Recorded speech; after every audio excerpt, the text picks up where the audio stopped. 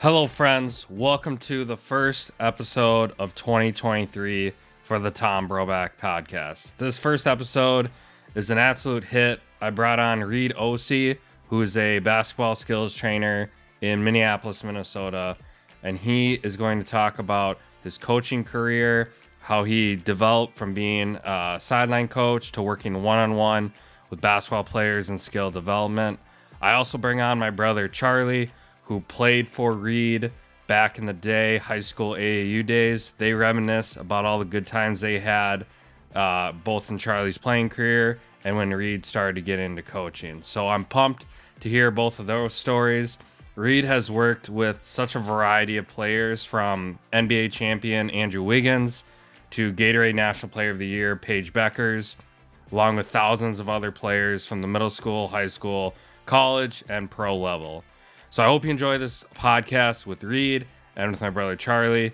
Thank you so much. If you are looking for more information about my training philosophy, my rehab philosophy, what I do, what I think, I created 2 ebooks at the end of last year. They're both available online. The link will be in the show notes. So one is about how you can use isometrics in your training and rehab program, and the other one is called Rookie Rehab. This goes over everything you need to know to start your rehab, especially if you're a basketball player and especially if you're having tendon issues, whether it's your shoulder, your knee, your hip, or your Achilles. All those things are covered in my ebook. So check those out in the show notes. Make sure you're following this podcast. It helps me so much to know people are getting value from the guests that I bring on. And then make sure you're following me on social media, both on Twitter and Instagram at Tom Broback. If you have any questions about training or rehab, please shoot me a DM on social media and I'll get back to you as soon as possible. I hope you enjoy this episode. Thanks again for listening.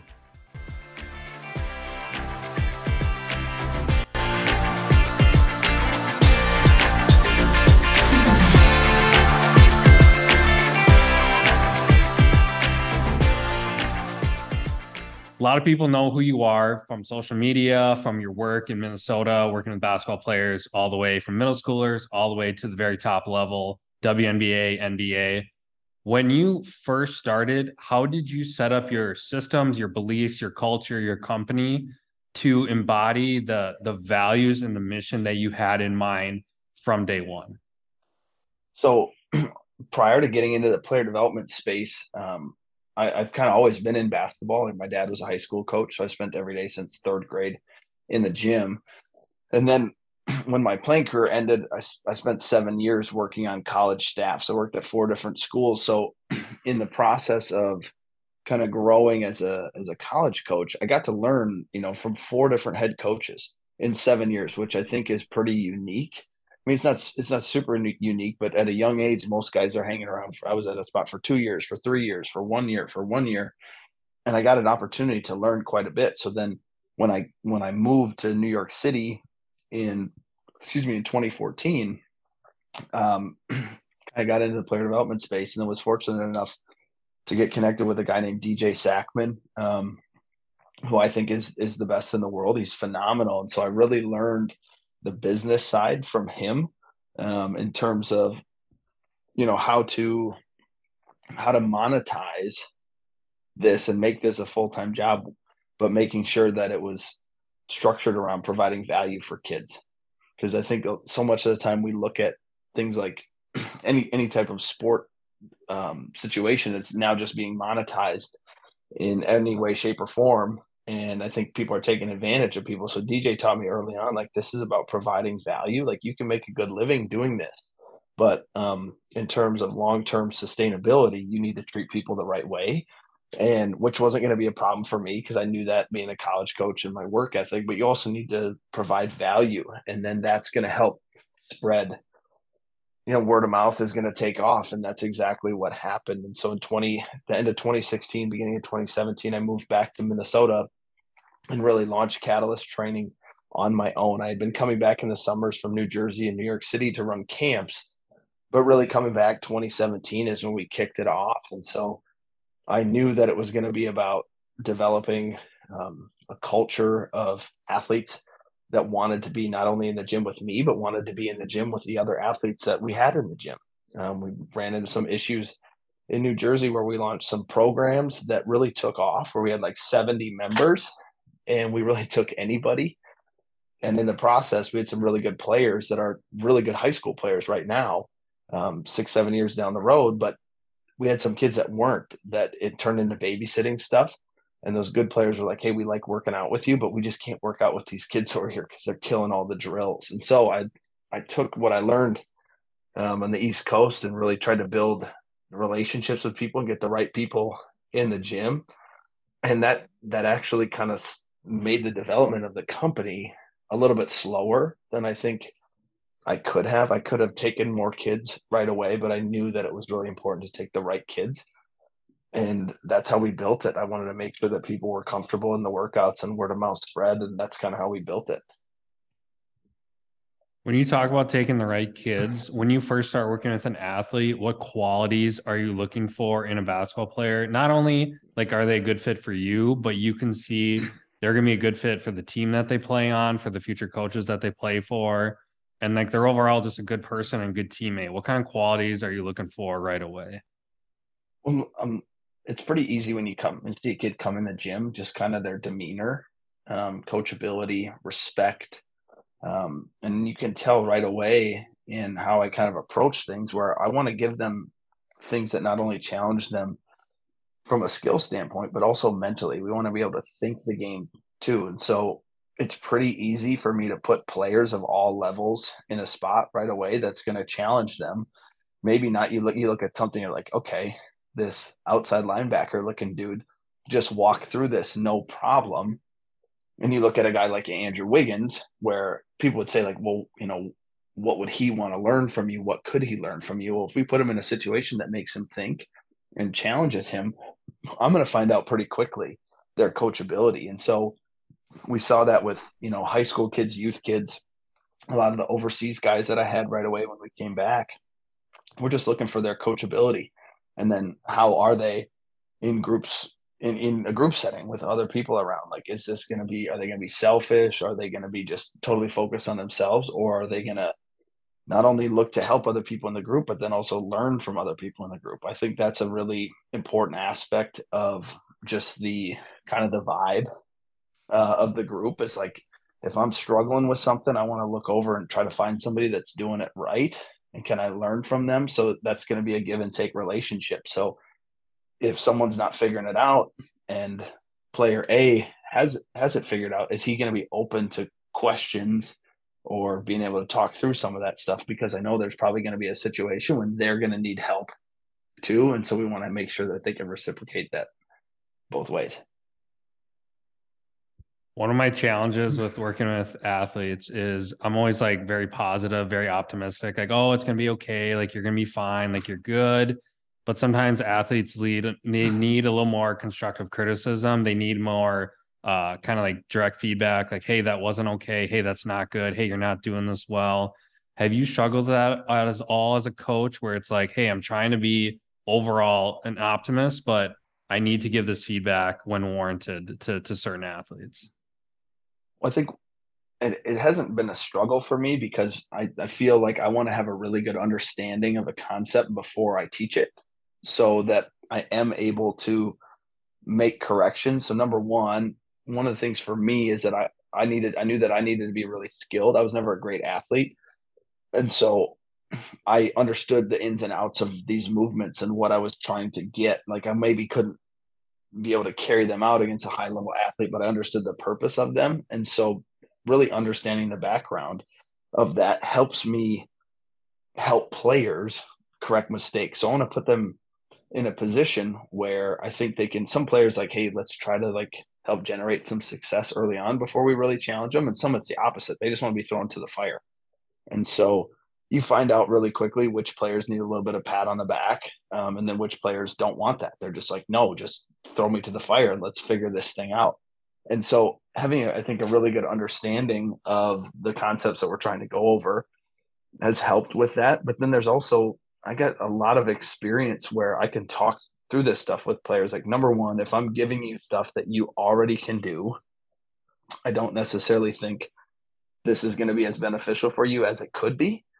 And then I can also give high level examples. Like when, side note, like when I moved back, I did things opposite. Most time you start with youth players and work your way up and get some NBA players. But when I came here, my only clients were like Cole Aldrich and Jared Berggren, who works for me, who was playing NBA Summer League at the time. John Lure, who made $60 million in NBA. Those were the clients that I had, and so it was the exact opposite. Most of the time, you're just like fighting and clawing with the youth kids to get a higher level client. So for me, working with those high level clients, like they take coaching, they take criticism well, and they're not only do they take it well, but they're actually looking for it. So where I got pretty good at that was it's much harder at times to find those things that need fine tuning with an NBA player. You throw a fourth grader out there, you're like, oh, that's not right. Like there's 47 things we can correct. But I look at it as like you have different types of mechanics. You have a guy that works at a Toyota dealership that changes oil, and then you got a guy that works in the NASCAR pit. And the guy who works in the NASCAR pit's trying to get that car to go from 201.4 to 201.6, right? They're trying to they really got to know the intricate details. And so working with professional athletes really helped me see the big picture, like, hey, what needs fine tuning here? And then was able to just kind of carry that into working with younger athletes. Just made it easier because I number one, I knew that if I was going to correct a pro athlete, I had to be right. Like they're confident, like you better not be wrong if you're going to correct them. Yeah, seriously. And then so that helped build my confidence with that, but that also helped me see I needed to know every single aspect of the things that I was teaching, which made it easier with the youth as well. Did you ever have a moment with a pro athlete where like you left the session, you're like, oh my gosh, like what did I just do? Like, did you ever just like really, and like it obviously made you like a better coach later on, but did you ever have like a, oh my gosh moment? I did. So one of my first, I was just traveling back in the summer, and I'd gotten connected with Jared Berggren, who now has worked for me for 4 or 5 years. Is a good buddy, but he's 6'10", 6'11", played at Wisconsin, so he worked with a bunch of bigs. They lifted in the summer. John Lure was playing in the NBA, was his college teammate, and then Cole Aldrich was coming. And so Cole, I think, was with the Clippers at the time. And I knew I got connected with him through another mutual friend. And so we go to this workout, and I'm like, hey, I got to show these guys that I know what I'm doing. And it's funny because Cole is like a really good friend now, like where he's retired and he's sending Snapchats of his kid every day. And like we're close, but my first interaction, like we're going to challenge them with some footwork and some ball handling stuff. And Berggren was like all in. We did like 4 reps, and Cole like looked at me, and I was like, "Oh, he has zero interest in doing anything." Like, so I picked up on that, and it was like that was one of those like time to pivot. And then had another one with with the high level guys, you have guys like there's a couple different approaches that they take. Is like, hey, I gotta be better. I want to like learn, like, and Andrew Wiggins is like, hey, I'm an all around player. There's not a lot of players like Andrew Wiggins that can score like in the post, in the mid range, can shoot the three, stuff like that. Most of them are more of like they have a role, and so they just know their role, and that's who they are, and that's why they're getting paid. And so I have to navigate that early on. I had like John Lure in the gym, and we were doing something, and it had a purpose to it. I can't remember exactly what it was, but I was going to challenge his feet. He was like, well, I do it like this. And I was like, and that's how we're going to do it. We're going to do it just like that. Right. And like, these are guys that I'm close with now, but it's interesting. Like I didn't have a ton of credibility other than a couple guys said, hey, this is a good guy. You should work with him. And so trying to earn that credibility, I also needed to know like, okay, when do I push back a little bit, and when do I just like, hey, this is what you do. Like a Cole Aldrich, he wants to be in shape, he wants to get screen and roll reps and post touches, but I mean, he's not. I don't know if he ever scored 20 in an NBA game. That just wasn't his role, and so kind of had to navigate that. Like, okay, I know you don't really do a lot of this, but do you want to get a bunch of shots at the end of the workout? And he's like, yeah, let's do it. I'm like, okay, because you don't ever shoot jump shots, but something that he knew like, hey, if I'm going to stick in the league, this is something I need to add. So I just was constantly navigating that. But there were some moments in there where it was like, and we're going to pivot. I asked that question because so many coaches have those moments, and that's where they learn and grow and develop. And then so many young coaches, and for Charlie and I, like so many young therapists, they really like they're afraid to screw up. They're afraid to make mistakes. They want to do everything perfect. And then you never grow in like that comfort zone. Like you grow when you make mistakes, when you fall flat in your face. I had a middle school athlete the other day, and I tried so hard to make the session fun. Like she played tennis, but really wasn't sporty. So we talked like Game of Thrones, we talked Harry Potter, we talked like the books that she was reading. And at the end, she kind of like rolls her eyes. I was like, "What's up?" She's like, "This isn't fun." And I'm like, "Are you kidding me? I tried so hard to make this fun for you." And I didn't succeed.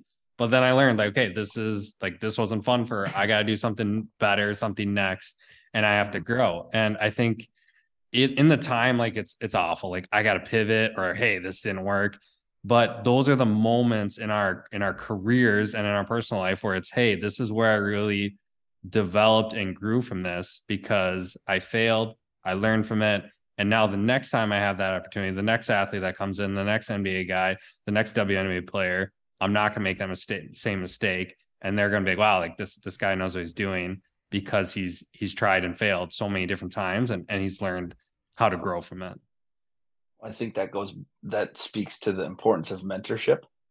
And I think mentorship is something that, number one, that people don't necessarily seek out because it's uncomfortable. And if you have a good mentor is going to be like, hey, don't do this, do this, right? Like, and is going to help you walk along that path.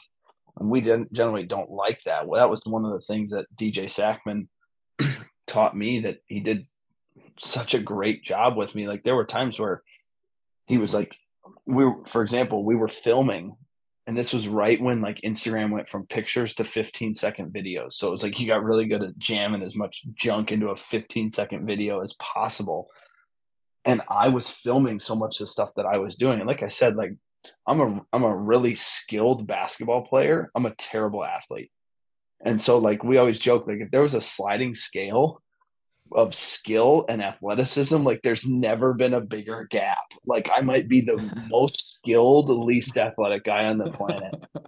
And so, but to my point, like being super skilled, I could do all of this stuff. I can show it, I can demonstrate it, I can teach it. And DJ one day said, like, why are you doing this? I'm like, everybody does it. Like, this is the whole industry. And he's like, listen, as soon as you start posting stuff of yourself as a player, then you throw yourself in the same category as me or Jordan Lawley, played high level Division I, or Tyler Ralph, or all these guys. And he's like, then people are gonna be like, where'd you play? And then as soon as they say, well, where did you play? And it's not at a super high level, then you lose credibility because you've just self-categorized yourself as a player. He goes, you're a coach. There's not very many people in this industry that have that are full-time player development independently that have 7 years of college coaching experience. You can demonstrate this stuff. You can do this, but you put yourself in a category that's going to take away your legitimacy. You have to like be the coach, be that guy. And it totally changed the way that I viewed the game. That is super helpful. And that's where a mentorship saves you years of your life of wasted effort, wasted time, misdirected energy because of that, one conversation. It's like, oh, now like he saw something that I didn't, and now I can. And speaking of mentorship, Charlie, we're gonna bring you in now. You played for Reed, and this is how I first met Reed, is you played for him growing up. What was Reed like? I know he's a mentor to you both, when you were playing basketball and personally. What was he like playing for him as a coach in his earlier days? Yeah, so that was what, 2011 that I played for you. So you were pretty fresh in your coaching journey. Yeah, I think I was 20. I think I was about 22. That's a good question, Tom, because, thinking back to those days, which is 12 years ago. And then actually like in 2021, winter of 2021, I went and just like helped rebounded for like a couple of his sessions. And like a lot of like the energy and like the way that Reed approaches everything, it just like brought back all those memories of playing for him. Like not much has changed. Like he's always been, he brings a ton of energy to his sessions. He gets kids excited. He's very positive but constructive. Um, he was always like a really easy guy to play for and to like get excited to do what he says, because I think early on it's hard with AAU because it's a random collection of guys, a lot of different personalities, skill levels. Like AAU is kind of weird like that. But then I think just the way he approaches his coaching style, there's a lot of buy-in right away. At least there was from me. Our situation was a little unique, but he's pretty easy to kind of trust and buy into like what he's saying. It's like, okay, this guy's genuinely trying to make me a better basketball player, better teammate, better person. So, and then it was cool seeing that, just like observing him at a couple sessions a couple years ago. Like a lot of those core principles are still there. And I think that says a lot. It says a lot about him, and it I think can speak to like why he's having so much success right now. I like that a lot. And I think a lot of us who have had good coaches have they saw those same qualities, and they seek out those same kind of that feedback, that buy-in, that energy. Like you want to be coached by someone who cares about you, who is invested in you. And then for us, we've all grown into either coaches or therapists, and we want to treat these athletes the way we want to be treated growing up, where they cared about us. How many points you score? Okay, cool. Like, how was your family vacation? Like, how are you doing in school? Like, how are your stress levels? Like, can you care about me more than if I score 20 points or not? Not that I scored a lot of 20. I had one 20-point game in my career, just for the record. But and that was 9B too. So if we're talking about, categorizing yourself as a player, and this is another issue. It's like, as a therapist, I was like, okay, I should just show myself like working out and doing sprints and stuff. And it's like, you're identifying as an athlete, Tom, and you were like a JV athlete at best. So that is some good advice from you as well. It's like, don't categorize yourself in something that you're not trying, like, that's not your role now. Like, you're trying to be a coach, like develop yourself, categorize yourself as a coach. Reed, so go ahead. No, I was just going to say, like, when you talk about good coaching, I had really good coaching. Like, my dad was my coach, and I think my dad did a really good job. We had to navigate the like father-son relationship that was difficult.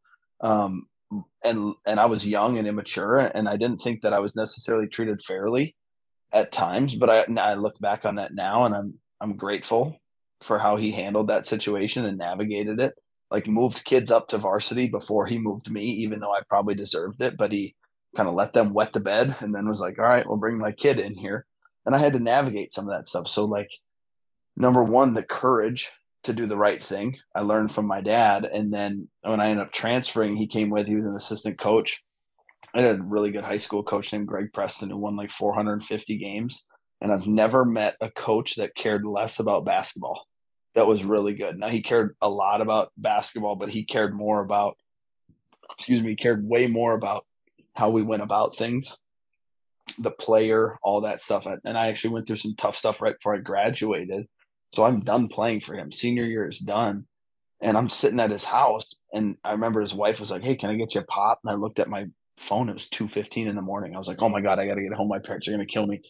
And I look back to that, like, I have nothing left to give you. And you're still like fully invested in me as a player. And so I know that was something that was like, okay, I noticed it then, but realistically, I noticed it a lot earlier. And I had a college class on coaching. They used the line that players don't care how much you know until they know how much you care. And so I really love that line because I saw the impact of it firsthand. Is that these coaches that that cared about me, really invested in me, not only as a player, but once Coach Preston got me my first coaching job without me knowing, like called a guy and was like, hey, he probably doesn't know that he's going to be a coach, but he's going to be really good at it. And so I think you should give him a shot. And so that got me my first coaching job. And then to Charlie's point about like 10 years down the road from when he first was introduced to me as a player and then watching my workouts, I had really good mentorship. Like I said, DJ Sackman, Greg Preston, my dad, that was just like, be who you are. And so I'm not surprised that Charlie would say, I mean, it's a compliment. And I think that's really cool that he's like, no, I was like the same guy at 22 years old. I was really young and dumb and didn't know what I was doing, but I worked really, really hard. And then I was me. And then as I worked harder, I became a little less dumb and just continued to be me and fine tune who I was. But there was never any who you see at home, who you see at the mall with my twin boys, who you see on the floor, yeah, there might be a little bit different set of intensity in different situations, but I'm the same guy. I'm the same guy at home as I am on the floor. When I get an athlete to come into therapy and then it's like the eval and we're in the room and they start doing some exercises and stuff. And if they're like middle school or high school, I'll be like, hey, like what music do you like? And they get like really shy and they don't want to say, and I don't know, because the parents say or what. And it's like, all right, like, do you like Taylor Swift? Do you like Drake? And it's usually like a yes to one of those early ones. And I'll just like put music on like while they're doing their exercises. And it's like, to me, I think that would make the session better for them. So we're not sitting here in silence. They might like it a little bit more. And that's like my way to show like, hey, like I want your knee to get better, but I also like cares you as a person. Like, how can we make this session more fun?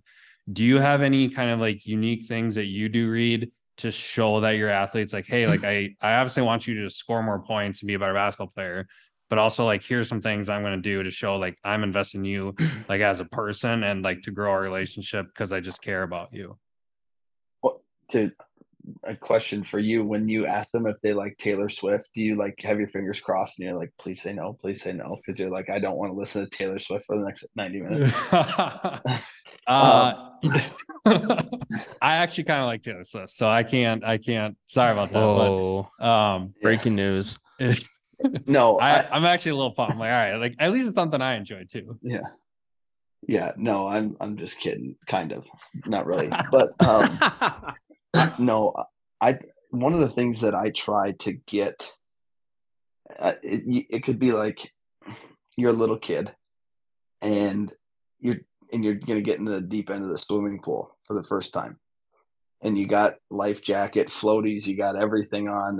You're not gonna sink, and it just seems super scary. And mom or dad is gonna have a pep talk like, "Hey, it's gonna be okay. I can tell you it's going to be okay, but I might need to just like pick you up and throw you in the water, and you're going to freak out. And then you're going to be like, I'm floating. Right. And then you realize it's not that bad. And so one of the things that I try to do with kids is I try to connect with them, ask them some questions, like if it's somebody that new that I don't know, like where do you go to school? Try to find like a mutual connection, whether that's a person, whether that's a situation or whatnot, something that I can connect with them on.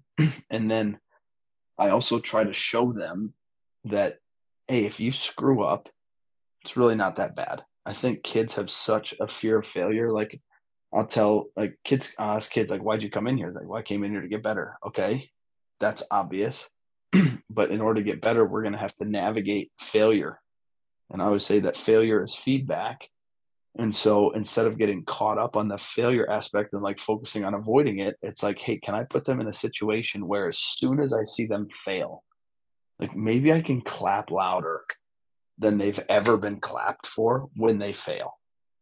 And so if I can do that, then I take their whole mindset or their metric for success, I just flip it on its head. Like, wait a minute, I just dribbled off my foot. I just tripped. In my head, I look like an idiot. This dude's like clapping for me, right? Because I know that, hey, you were pushing the limits there and you exceeded your limit for now. So now if I can encourage you and kind of shock you into, oh, he doesn't look at this as a negative thing. Now what I've done is I've maybe tried to flip a switch there, and now I can get them to go do it again. Now we can talk through it, and then maybe give an example of, hey, here's a high level player that you know. Okay, you think they can do everything? The first time we introduced the same concept, they couldn't get it either. I'm like, oh, really? I'm like, yeah. The difference is that they just keep plugging away. And so you're going to figure this out too eventually. It's the same game, it's the same skill set.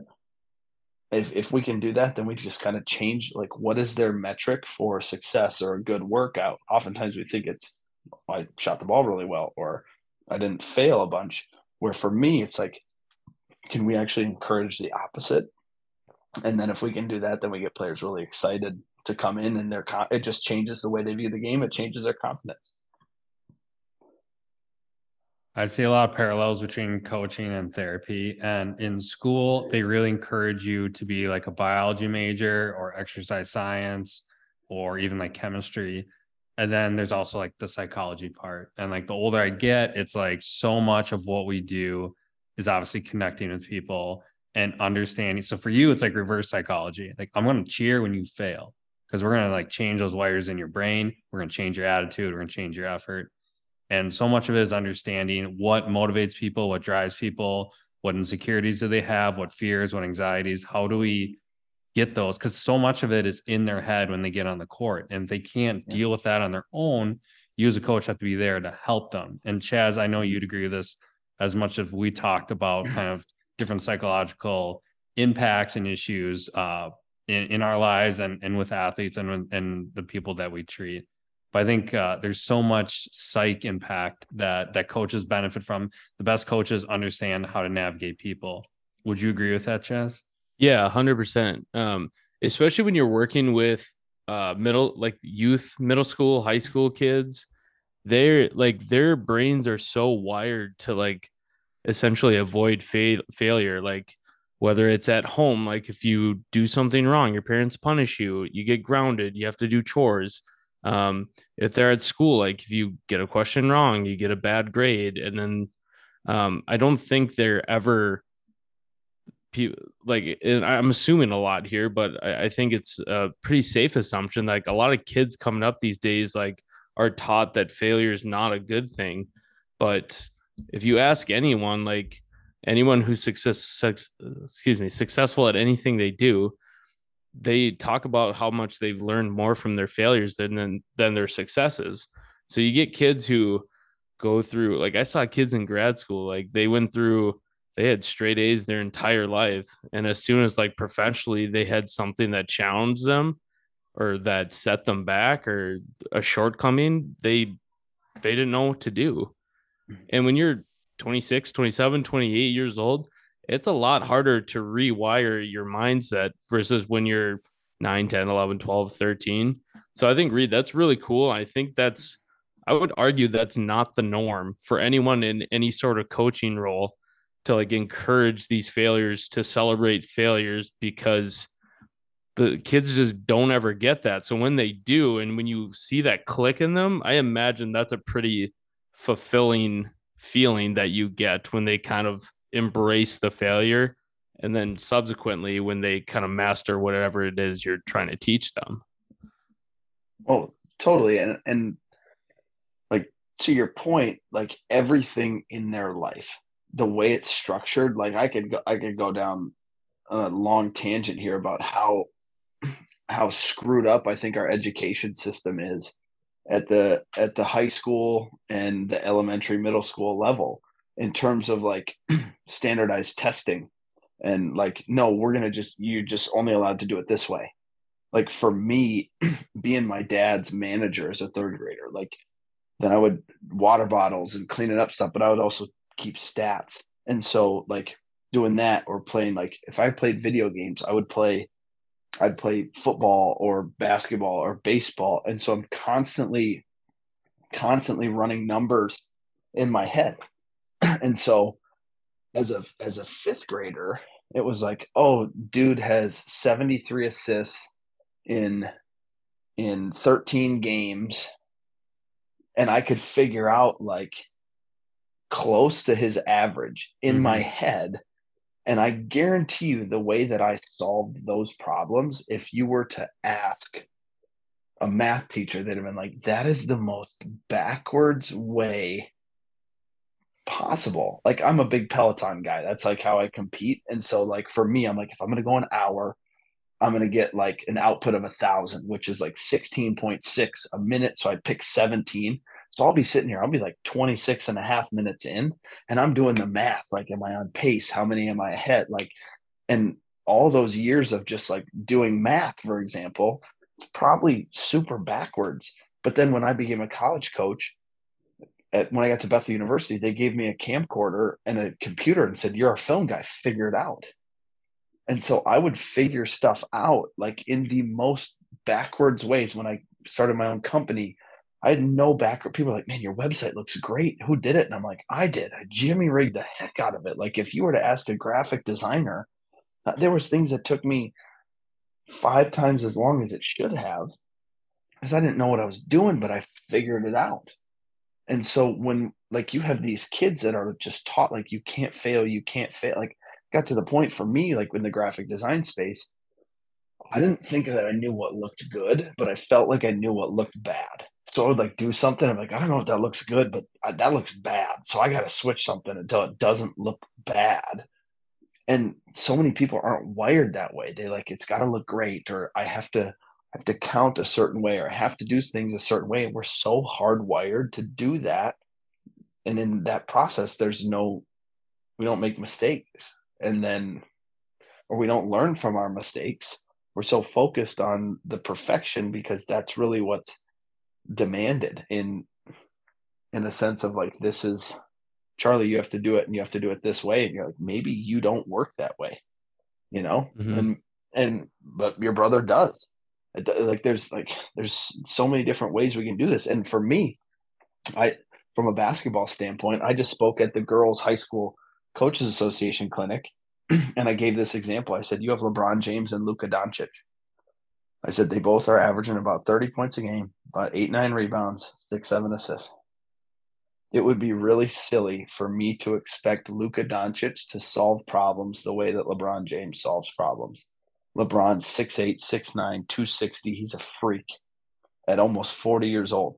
Luka's like 23, 40 pounds overweight, slow. Yeah, but he solves problems. It would also be silly of me to expect Luka to like, hey, just like go jump over that guy and finish at the rim. Like, he can't do that. But that doesn't mean that his method of solving problems is wrong. It's just different. And so to teach kids how to do that, it just opens up their game. Like, you get a coach that's like, no, you have to finish this way. That's like, dude, you're physically disqualified from finishing that way. Like, you're not tall enough, you're not athletic enough. Megan Gustafson won National Player of the Year for the Iowa Hawkeyes in 2019. Best women's college basketball player in the country. A year later, or 6 months later, she got cut in the WNBA because her only method of problem solving was working really, really hard. So she would work really, really hard. She'd get to the block and she'd like dominated at the college level. She scored 35 points in a college game on 0 dribbles. Like, think about that. That's like unbelievable. Whoa. Yeah. And she gets to WNBA and she does the exact same thing. Now she turns, and that's Brittany Griner or Liz Cambage at 6'8" or 6'9". That's like, Meg, you can't finish. You're 6'3". Like, you can't. Your method of problem solving does not translate. So you have to change up your problem solving. And she's got a contract offer to go back to the Phoenix Mercury. She's leading the EuroLeague in scoring right now, like by 4 or 5 points a game. She's absolutely dominating. And we just had to change the way that she solved problems. She was just like, I got to work hard. I got to work hard. It's like, yeah, you have to work hard, but you also have to work smart, because I'm not going to out jump Giannis. Right. So I can't just think if I just work really, really hard, I'm going to do that. It just doesn't work. And so we have to teach kids how to do that. And I actually think basketball is a tool that if we can get kids to think that way, we can get them to think similarly off the floor. Reed, how do you balance that with younger kids, especially like to use like your example with Megan Gustafson? She worked really hard, but like physically, like her like physical traits aren't changing. She's not gonna grow 5 inches. She's not gonna develop this like insane vertical. Mhm. How do you approach that with younger kids who are still very either physically immature or just like they're 12 years old? Like you're not Yeah. at that level. They still have that potential to grow. So how do you modify that, or how do you approach those kids? So I say this a lot, that I try to not speak in absolutes. Like this is right and this is wrong. It's just like this is effective and this is not. Because the way basketball seems to work is if you do something and I tell you don't do that, the next time down the floor, that's generally exactly what you should do to solve the problem. And I think the basketball gods have a way of throwing that one back in your face. And so for me, like oftentimes when I run the group sessions, I might have a 6'4" guard in there and I might have a 5'9" guard. And so we try not to script everything. So there are times when we're going to script everything, but then there's also times like, hey, we're going to script our start and then we're going to get to this specific stop and then you're going to get out of it and then you got to be able to play and finish at the rim. Now there's no defender there, but you have to be creative. And so one guy might be able to get there in one stride and jump off their right foot and finish with their right hand, but the smaller kid might not be able to do that, can't cover as much ground. So if they try to do that, you're just like, okay, hey, I don't know that that's necessarily wrong, but let's look at the situation. Here, the defense presents problems. How do we solve them? The first step is being able to acknowledge, being able to define what the problem is. And so then I can help players see the game. And when they see the game, then it's like, oh, yeah, that might not work. So let me try to get to something else. And so that's the biggest thing there. Like, I think we see so many youth coaches like, well, hey, when you're on the right side of the rim, you have to jump off of your left foot and you have to finish with your right hand. And that's not a bad habit, but there are situations when they get close enough to the rim and their right foot is there and they don't need to take another step. And so they should jump off their right foot and finish with their right hand. If you watch high level basketball, they do that all the time. And yet we tell a player, no, you have to do it this certain way. The next thing you notice is these players start taking, we call it a bicycle step, where I just go right to left. I basically just switch my feet because my third grade coach told me I have to jump off of my left foot. And so when we do that, we're like unintentionally building a habit that at some point down the road, we're going to have to break because they get to a higher level. Like if you take that extra step, but you don't go anywhere, that did, you didn't take space, you just took time. And now that defender is able to recover, and that's a contested shot or a blocked shot instead of an uncontested shot. And so at the younger ages, I'm like, let's just instill this, like the same stuff that I would do with a high level player. Let's put them in situations where we give them the opportunity to do those things. And I think it's a little bit easier to correct down the road. You just like your body wants to do things naturally. And if you are in a movement that seems natural and it looks like it's going to work, like let's let you do that and get control of that movement before we just start switching it up and making you do things that might not make necessarily sense in that situation, if that makes sense. The best example of that is like the plyo step or the false step. So many coaches try to like coach you. Like I remember in high school football, they try to coach me out of it. It's like I literally can't move when my feet are right next to each other and I need to go forward. I need to put one foot backward so I can go forward. And at the time I didn't know acceleration, I didn't know mechanics, I didn't know how to argue it. But it's like I am way slower, like stepping sideways, tripping over my feet, looking goofy. And it's like, here's the problem. And we're all biased towards the solution that works best for us. So for me, I'm be like, hey, this works best for me. It must work best for everybody. But what you're saying is, here's the problem.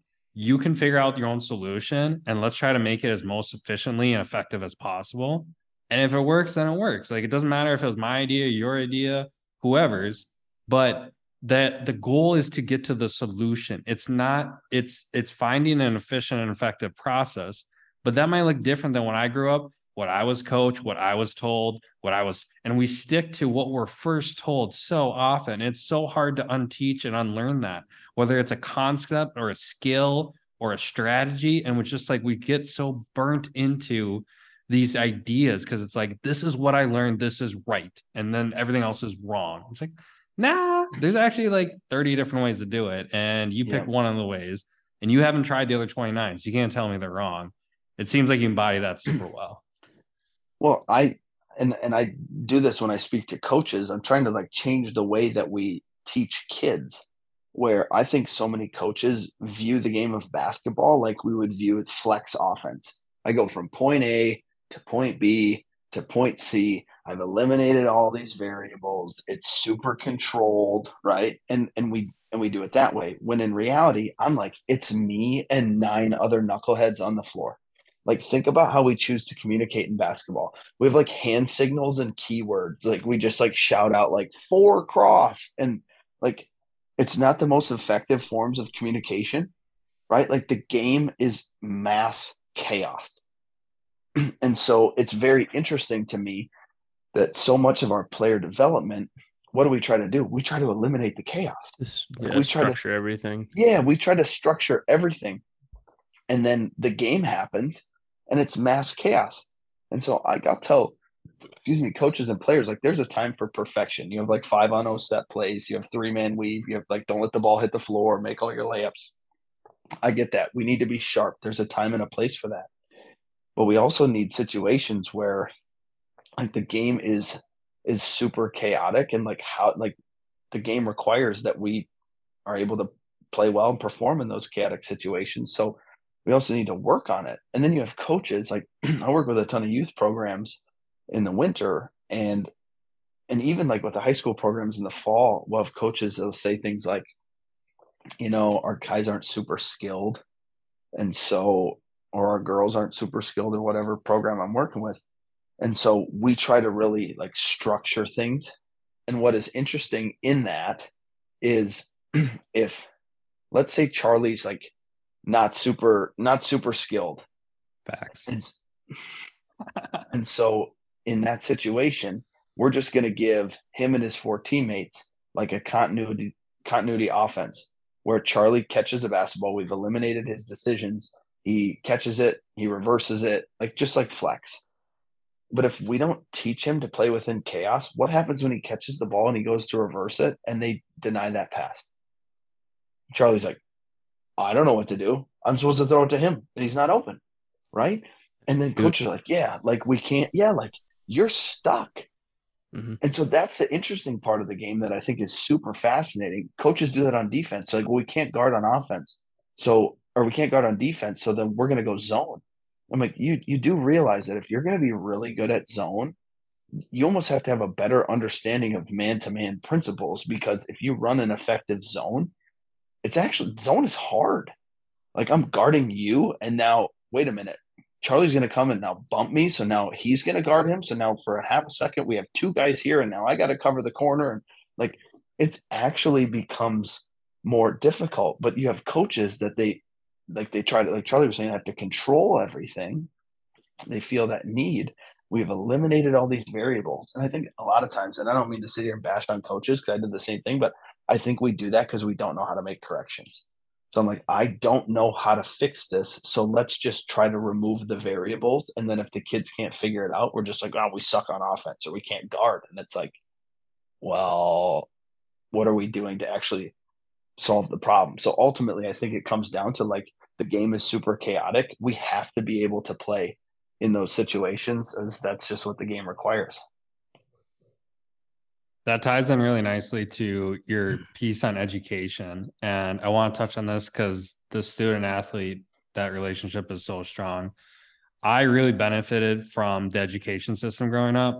I was like really good at quick math. Like I did well in school. And I enjoyed school probably more than the average person. I did well in standardized tests. So I never questioned it. I'm like, this benefits me. Like, yeah, like I'm going to get like a 95 on this test and I go on to the next one.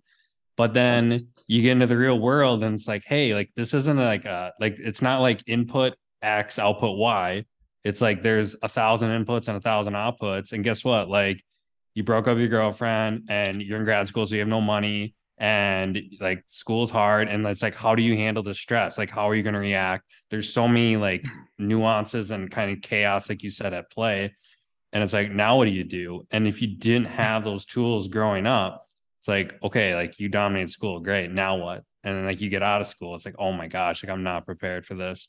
But so going back to your point on education though, what are like some other areas that we can show people are smart, creative, innovative, educated, that goes beyond just like the standardized tests? Because we all know like standardized tests aren't great. Like they only show a small little piece of intelligence.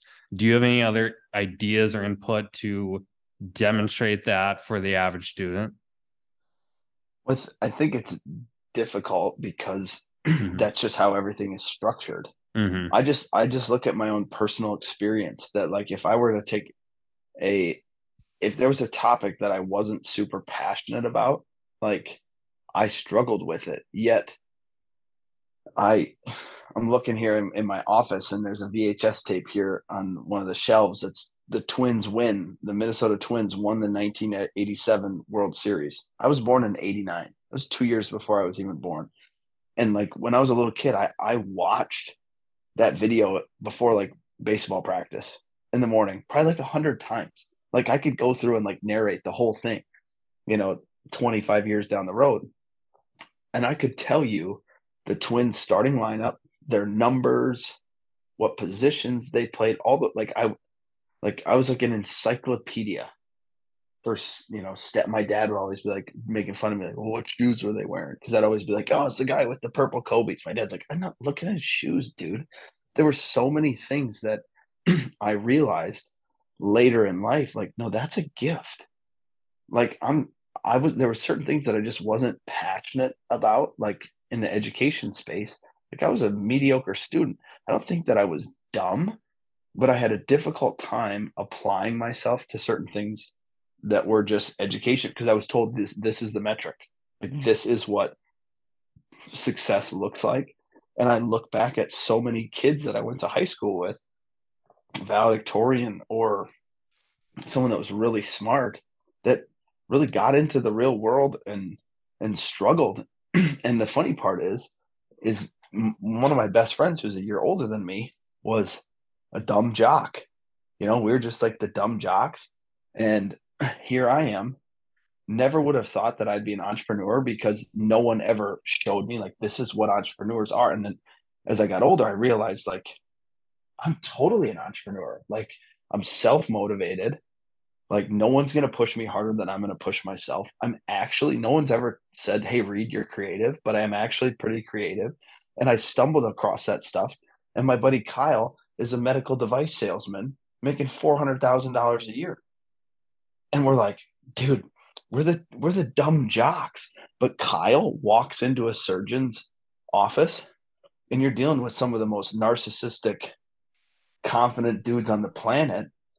And I'm like, I've never met anybody that doesn't like Kyle because of his personality. Just a great dude and connects with people. And it's like, I never would have been like, yeah, Kyle's really smart, but he worked really, really hard at sports. And so when he got the job at Stryker, he was like, I have to work really, really hard at this, but that's not going to sell. It's my personality. And so that was the same thing for me. I had a guy this summer who was like, no offense, but like, why would some of these professional athletes want to learn from you? You didn't play at a high level. Like 5'11", 6 foot, 215 pounds, looking like an outside linebacker. You don't even look the part necessarily. And it's like, what's my ability to connect with people? And so like when my wife and I found out we were having twins, I tell people this all the time. Like the people that were the most excited for me were Jake Layman and Andrew Wiggins, two NBA guys, because I built a relationship with them. Like Wiggins wins the NBA finals last year. And I'm like, hey, congrats, bro. He's like, hey, thanks, man. How are the boys? I'm like, because we built that relationship. And so when it's kind of a roundabout way to get back to answering your question, but it's like encouraging younger athletes to know that, hey, there's a lot of ways that you can be successful in life based off of your gifts and your skill set. And for some of you, it might not even include college. Like some of you guys, like, hey, maybe it's you want to play college basketball and you want to do that, but then maybe you want to get into real estate because you'd be really, really good at that. Because number one, I think you're pretty smart. and your ability to connect with people, and you have a passion for helping people, right? And so like showing kids that there are other avenues out there than just what everybody says. Because for me, I kind of had to have that discovery piece on my own that I never would have. If you'd have hooked me up to a lie detector test, I'd have been like, they're like, are you creative? I'm like, nope. And I'd have passed because I did not think I was creative. I look, all entrepreneurs, they're like super smart, they're doing all this stuff, and then it's like, hey, I'm actually pretty good at this stuff. COVID hit, they shut down the gyms, and I pivoted, launched an online app. We had 2,500 people on Zooms. We had all this stuff, and all of a sudden I'm like, I got guys calling me like, dude, you're ahead of the curve. I'm like, I am. Actually, yeah, I kind of am. But it was something that no one ever said that to me, like, hey, you're creative, you should really double down and invest in yourself. And so that's something that for me I'm doing, understanding the power of mentorship in my own life, and say, hey, how can I do that, and then mentor these other kids. And then ultimately I think it comes down to just being honest with them, like, hey, what are your goals here, how are we going to get there? Because it does no good to not be honest with kids. You build a relationship, you let them know, hey, this is like, if I can do this, anybody can do this, because I worked really, really hard at it. And I think you can do the same thing, and giving kids that, like, oh, like my story is powerful. I'm from a town of 490 people, didn't play basketball at a high level, and this is what I'm doing. So you can do it too. Yeah, I think a lot of what you just said there, Reed, like you're a great example of being like a product of the system that you were brought up in. And I don't think you really found that creativity, that entrepreneurial spirit until you took the leap and like you met DJ and you got that all started on your own when you were in New York. But like you never had the opportunity to discover those things. Like you came up in a traditional um public school system, and you went to private undergrad, and then you got in the coaching system, which is like college basketball is very systemic still. And uh Mm-hmm. it's one of those things. It's like, yeah, you it's great you discovered all those things, but like what if you discovered those earlier? Like how do we find opportunities for kids to discover those things about themselves when they're 15, 16, 17 versus 28, 29, or whatever? Mm-hmm. No, I think that's an interesting question. And I think there's two sides to that. Number one, I would not be the person that I am or have had the success that I've had I not gone through some of those other things. True. And I think part of, like, you ask a really, really good question, where it's like, hey, how do I, like, imagine me working with you at 17. Let's say you learn something from me, at 28. You're like, well, why didn't I wish I could have learned this from you at 17?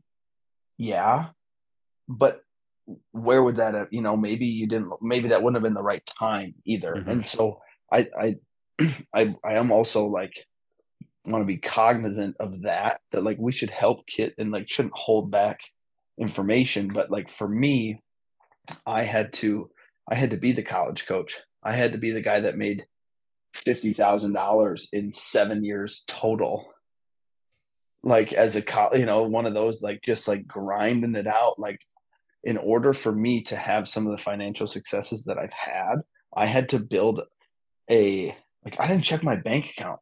Like the last place that I lived as a college coach, I lived in my buddy's grandparents' basement. They charged me $150 a month. And part of my wedding gift was they sent me an envelope with like the last 7 checks that they never cashed. Like, for a guy not making very much money, you're like, 7 times 150. That was a lot of money. I wasn't even checking my bank account because I was like, man, you know what? I got enough money to survive. I don't have a ton of overhead. For crying out loud, I'm wearing suits that I have, and then the basketball program's giving me all my other clothes. Like, it didn't matter. And so for me to successfully run a business, it wasn't about the exit. It wasn't about running a business. It was about developing a work ethic and then fine tuning. Hey, how do you actually set up a business model here? And so that's the big thing, where like experience is huge. But then there's also, like, for me to spend time in the gym with kids, like I'll get text messages from parents that I've never met because their kid I get that a lot, which is super weird, where I have a kid that comes in for 2 to 3 years. I never met their parents because they're just driving all the time, but I'll text with them and they're just like, hey, Grayson came home the other day and was like, Reed said this to me today and I never thought about it this way. And so if I can just start to not necessarily give them the magic words or say something, but just like, hey, let's get you thinking about this a little bit differently, then I think some of that you can almost manipulate some of that into happening on its own. Like they start to think a little. It's like I don't have to teach you something. I just have to train you to think about things differently. Like how many times in your life can you look back? And I don't know that I can necessarily think of a specific situation where, like, someone explained taxes to me the other day, and like you have different states that like don't have income tax. And I'm like, well, they don't have income tax. How's the state make money? I saw something that Florida was doing the other day, and they're like, yeah, we're actually just pumping like millions of dollars into the Everglades to try to clean some of that stuff up. And we don't have income tax and we're still way over budget. You're like, oh, maybe that's not the only way to do it, right? But so many people are just wired like, oh yeah, you just gotta like tax the heck out of people, and that's how the state makes money. And then you're like, oh, well, and I don't know anything about taxes. I just saw that the other day, and it was just made me think like, well, how do they pay for the roads? How do they pay for all this stuff? And it's like, no, let me just show you that there are other avenues for you to do this versus what you've been taught in school all the time or what you've been taught. And it's just like, oh yeah, if you can have some of those light bulb moments where how many times do you have something where you're like, I just don't think this makes sense, but you don't have the ability to just like trust your gut on it. That's like the ASH studies. I don't know if you guys are familiar with that from like the 1950s or 60s, where like the logo on my sweatshirt, Catalyst Training. We have 100 people come in a room, and the first 5 people look at it and they're like, well, that says Nike on it. Charlie gets up and he's looking at it and he's like, that doesn't say Nike on it.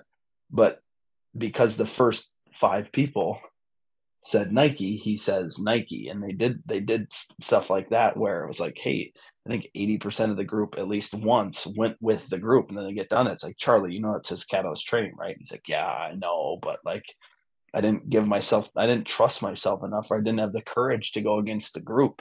And so that's the psychology aspect for me, is like, hey guys, sometimes there's things that are right. You need to trust your gut, and you just need to have a little bit of courage to move on it. Like when I moved to New York City and I got out of college coaching, people thought I was crazy. And I'm like, well, my family just moved. My fiance is working in reality TV in New York City. I'm not going to get her to move to Moorhead, Minnesota. There's no market for that. And so I just was like, hey, this is the right thing to do. And I trusted my gut. And what I've seen from a lot of guys in the industry is they don't necessarily have the courage to do that because they were told if you get out of coaching, you won't get back in. And it's actually funny to see people that I think I've driven nuts, because it'd be easier for me to get a college job now than it would have back then. But I went against the grain. I went outside of the box. And so to teach these kids, like, it's okay to do some of this stuff, bet on yourself, have some courage, and then work really hard. I had 3 brothers growing up. They were all saying Nike, and I knew it was Catalyst Training. So that really held my potential back. So I blame them for whatever. If I didn't hit my ceiling in life, it's because they were telling me Nike the whole time. I really like that study though. And I've seen other ones where they put like animals in like environment, and they like deter the animals from like touching like the ceiling or getting out or touching the fruit. And then they replace all the animals, and then all of a sudden none of the animals are there for the original experiment, but they've all learned like, don't do this, even though it's like a positive thing. And and it's so much of it is environment, who you interact with, and kind of the synopsis of this podcast: communication, relationships, psychology, understanding other people. It's so funny when you're talking about your childhood and like who you are as a person. Like I see a lot of that in Charlie growing up. He was the one where it's like he knew the height, the weight, the school of like every basketball player. It's like, dude, like he knew more about like the games that I played in than I did. Is remember you guys you played St. Louis Park, you won like 53-49. There's like, no, I don't remember that game, but apparently you did. So, but he also has like, he probably wasn't labeled as creative growing up, even though he is. He has that like, hey, I'm gonna like work. No one's gonna push me harder than I am. So I can see why you guys got along so much as player and coach. It's like when if you just like covered your screen and told me all those things again, I'd be like, yeah, like you're talking about Chaz, right? It's like, no, you're talking about Reed. It's like, oh, now I get why you guys had this like really good relationship because you saw things a certain way and maybe a little bit different than everyone else did, or how you were told to, like, hey, this is like the box, you got to stay in the box. It's like, well, there's actually a better box right next to it that has some good characteristics of the first box. We're not going to throw those away, but like we're going to expand that a little bit because life there's so many different ways to success. And you mentioned that too, like your friend is super successful, you're super successful. And that's just a really good role model for people, whether you are coaching them in basketball or if you're the next door neighbor or whatever relationship you have. And I think that's really awesome. I think this is an excellent way to wrap up the pod. Thank you, Reed, for taking time to talk with us. I feel like I'm already a better person and therapist and coach just from talking to you here. And I know Charlie's appreciated you throughout the years. So thanks again for taking time. And it was absolutely a joy talking to you. Oh, this is great. Thanks for having me on, fellas. Awesome.